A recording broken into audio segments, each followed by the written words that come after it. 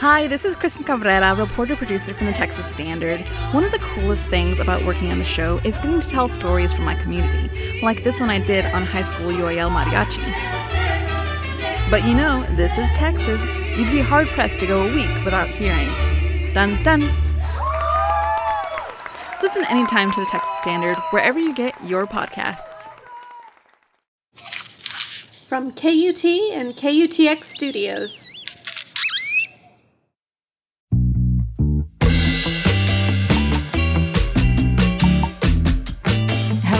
And welcome to This Song, the podcast where artists talk about the songs that changed their lives and give us a glimpse into their creative process. I'm your host, Elizabeth McQueen, and this week on This Song we'll be hearing from Beth Ditto. Now, this episode does have some adult language in it, so if you have kids around right now, you might want to send them somewhere else or maybe save this for a kid-free listen. Before we get started, I want to give you a quick update. Last week was South by Southwest, and obviously, I'm totally exhausted, but I had a great time. I recorded a live podcast with Dessa. It's an excellent conversation. And I also got to talk to a ton of other people like Nox Fortune and Lido Pimienta and Thomas from Ghostland Observatory, and I can't wait to share those interviews with you. You can hear the Dessa interview next week, so if you are not already a subscriber to this podcast, then go ahead. You can subscribe from wherever you get your podcasts, and you will get next week's episode delivered right to you as soon as it comes out. And now to Beth Ditto. She used to front the band Gossip, a band known for mixing punk and dance music to really cool effect. The band broke up in 2016, and in 2017, Beth released her first solo record, Fake Sugar, a record that chronicles the complexity of love and relationships and heartbreak through songs that blend all the genres, the rock and punk and electronic music, and at the core of Fake Sugar is Beth's incredible voice, a voice that can break your heart and knock you out, all at the same time.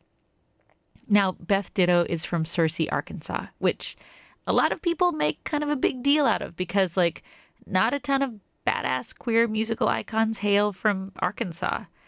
But for me, it's a big deal because I, too, am from Arkansas. I grew up in Little Rock. Searcy's an hour away. And I was psyched to talk to Beth because, honestly, Arkansans are kind of few and far between, outside of Arkansas. We were able to bond over all kinds of things like shared places, Juanita's, Whitewater Country, Branson. If you're from Arkansas, you'll get what I mean. But we also bonded on the complicated feelings we had about the state that we grew up in. Both of us live in other places. My family left when I was 10. I live in Austin, Texas now. And she left after high school to move to Olympia, Washington. And she told me about a song that helped her deal with those complicated feelings. I picked Mississippi Goddamn. You know that song, Nina Simone? Oh, yeah. The name of this tune is Mississippi Goddamn. Because of how powerful the words are and how sadly relevant they're still today. And I mean every word of it. Alabama's got me so upset. Tennessee made me lose my rest. And everybody knows about Mississippi Goddamn. It's deeply political, and it was written in 1964, and on the civil rights movement was really taking off and really building up steam, but also when it was very violent and very dangerous for African American people living, especially in the South. Hound dogs on my trail, school children sitting in jail, black cat cross my path. I think every day's gonna be my last. The Klan was still very, very, very violent and vibrant and living and active. And there were a lot of murders and the Birmingham bombing. And she wrote this song in response to all of the things that were going on. Don't tell me, I'll tell you. Me and my people just about do.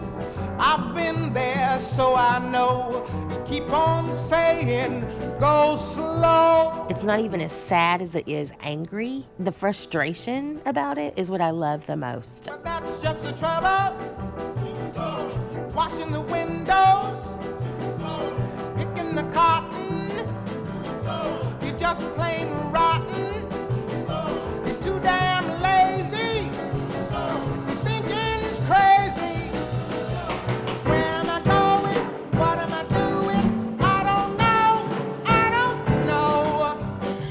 it's just to the point where you say, and so Southern too, to be like, God damn. 'Cause everybody knows about Mississippi, God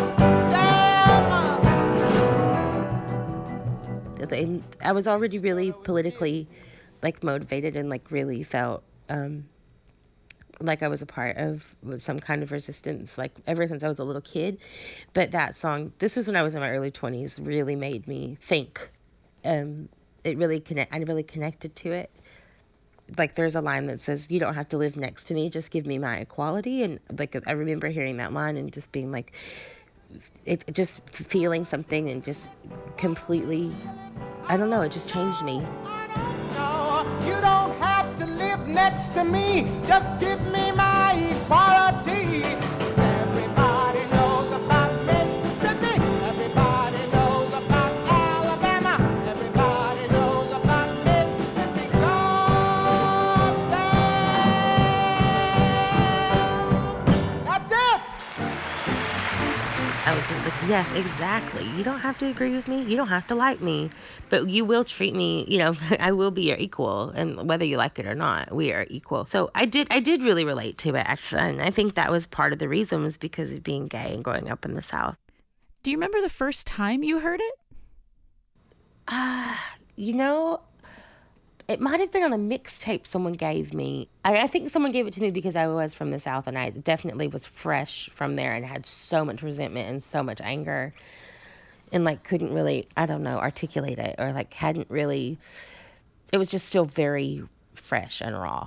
But at the same time, it was funny because I didn't know I had an accent until I moved away. And like, so it's funny. It's like the thing that kind of made me crazy is also the thing that people also loved at the same time, because I realized how country I was, and I still realize how country I am, like still.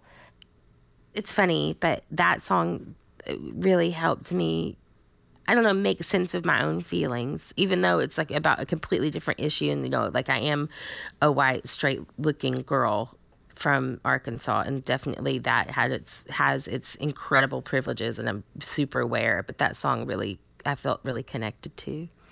Had you ever heard Nina Simone before you heard that song? I had before I heard that song, but I hadn't heard that song. And I definitely hadn't heard her in Arkansas. I think the first time I heard Nina Simone, I want to say it was For Women was the first song I ever heard. My skin is black, my arms are long,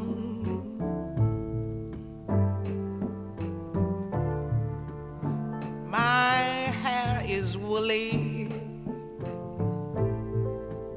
my back is strong, strong enough to take the pain inflicted again and again. What do they call me? My name is Aunt Sarah. And my roommate, who actually my ex-wife is the person who played it for me. But I remember, and I thought she was a man, which also was super intriguing to me and made me really, really happy. And she's like one of my favorite singers for that reason, because she doesn't have, you know, she's not Aretha. But the other thing that she has is like this charisma and this mysticism about her, and also this blatant activism. It wasn't this pop culture love. It wasn't like, you know, it wasn't like she was breaking into like the top 40 every other day. It wasn't Motown. It was classically trained, beautiful piano, and an education that she definitely had to fight for, you know. Like it wasn't easy for her to get. And I think North Carolina is where she's from. She's from one of the Carolinas. And I also think she was somebody who was running away. Like I said earlier, Beth Ditto is from Arkansas, but she left the state to move to Olympia, Washington when she was 18. One of the many reasons she left, she said, was because of the overt racism that surrounded her.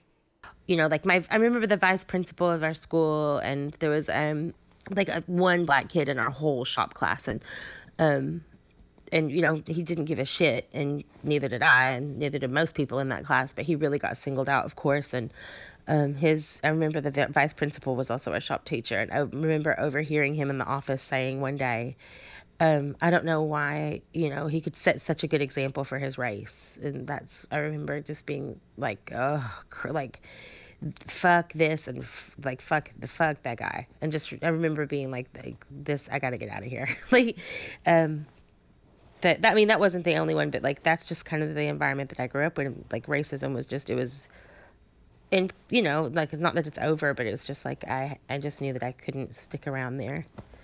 And that mindset, though not as prevalent as it was when she was there, still remains strong in certain parts of the state.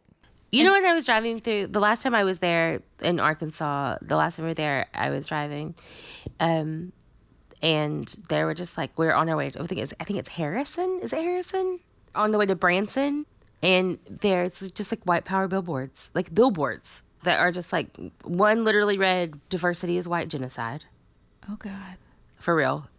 And the other one said, white power radio. Like, for real. I mean, you're just like driving to Branson. You're just trying to go on vacation. And like, I think my sister told me, I'm not really sure what the statistics are, but that it has the highest like Klan activity in Arkansas. And also it has one of the biggest Mexican populations in Arkansas. So I'm just like, God. That's wild. It's just so upsetting. Like, like, not just upsetting, but it's like infuriating. But yeah, so I'm just like, man, this is why I don't fucking live here, man. This is why I don't live here. She got out of Arkansas, and she had a 17-year career with gossip, and she and the band toured the world. She got married in 2013, and then, around the same time, her relationship and her band broke up, and she found herself returning to the home she had been running away from for all those years. I had this thing happen, like, my wife and I aren't together anymore. And like a couple years ago, I had this really sad, experience with her before we broke up. And it was just really, like, it's all over the record. And it was just a really dark time. And I just knew I had to be away. We had to split for a while. So I didn't move. I went back to Arkansas for like a month, and I just sat in my sister's house, and my sister and my mother live literally across the yard from each other. And so I just sat at I just needed to be around them, and just to feel some like familiarity and some comfort, and to feel far away from my problems. And the heartbreak that I was going through was all over the record. And like, I felt really grateful to my mom and my sister for, I don't know, not taking care of me. Like, it wasn't like I was this weak flower, I got up every morning with my niece. I drove her to school every day. I got her dressed every day. I picked her up every day. And it was just a really great distraction, and I felt useful, I could like go with my mom on the weekends to like stores and like, like to garage sales or whatever. And it just gave me this connection to home that I needed and forgot about, that your family is really important, even if you're not, even if they live in this place that you can't survive in or thrive in, and they can. It's like, it doesn't mean anything. They're still your family. Two sisters, four brothers, hard worker, like my mother. I just felt like it was like this reconnecting. I think you can really tell on the record. I don't think it was a conscious decision, but when I look back at it, I think that's why. Is because that's when I really started to conceptualize it, like writing the songs and the melodies and a line here and a line there, just like down there when I was having a really hard time. Cracker, I get it from my mother's mother. Let's get the rhythm of the head.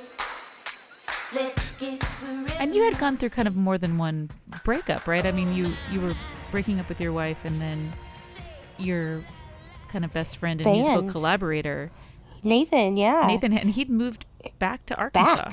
Yeah. He didn't just move back. He moved back to Searcy. I mean, like, he moved back to the farm, literally moved back to the farm. And that was really difficult for me because it made me realize that we were on two different planets.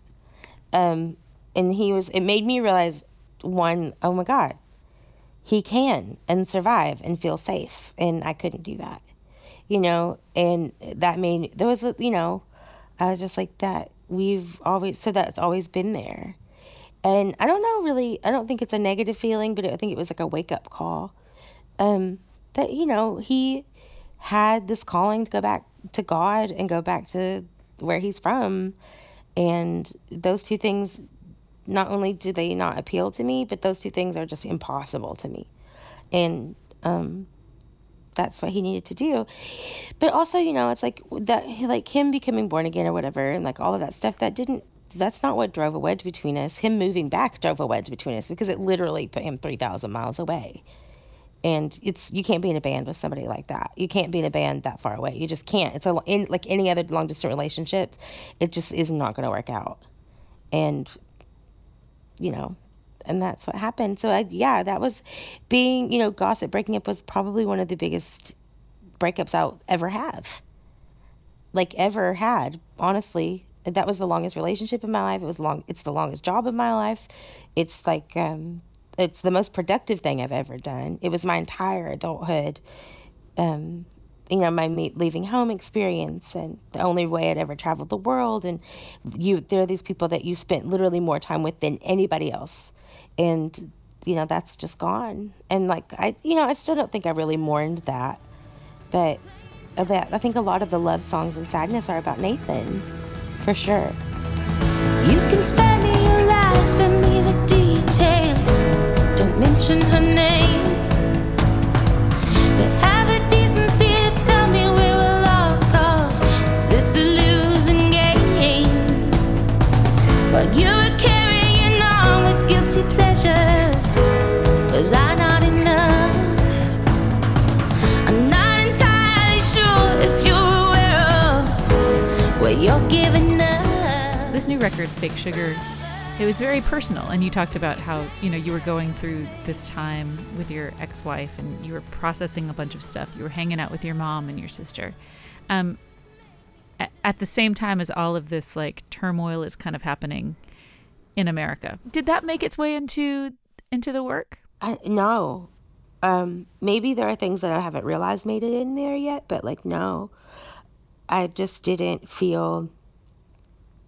I think I was just in such a heavy emotional place that it just didn't even register because it was so all-consuming, you know.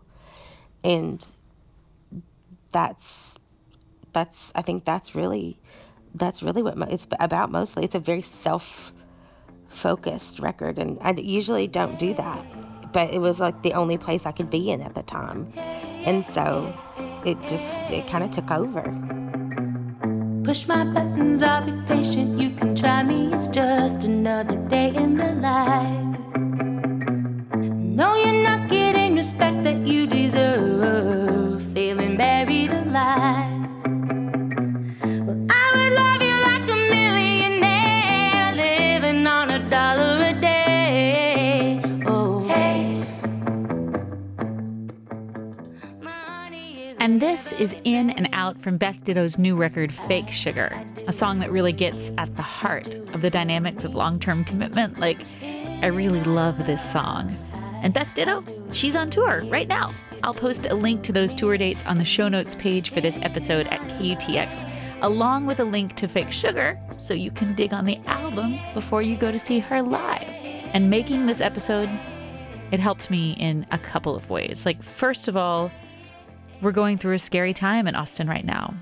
A young white man targeted our city with bombs.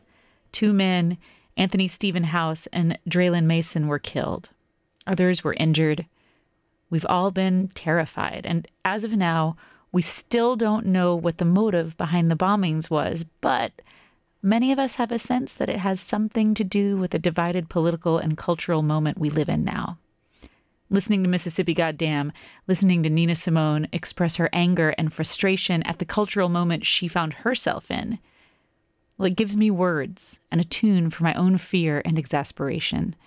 And listening to Beth Ditto talk about her feelings about the South, a place where the people she loves live, but where she cannot, in her own words, survive or thrive. Well, again, it was nice to hear someone voice the feelings I sometimes don't have words for.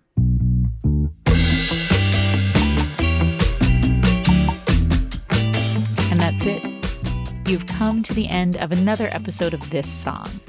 This Song is a production of KUTX 98.9 in Austin, Texas. This episode was produced by Art Levy and me, Elizabeth McQueen, with help from Erin Waltz. Erin is also our social media intern, and she's doing a great job. Kelly Seal is our excellent intern. Thanks to Deidre Gott and Peter Babb and Todd Callahan for all they do for this podcast. And it is true. Our theme song is Mahout by Austin's own Hard Proof. Right on. Thanks for listening. Talk to you next time.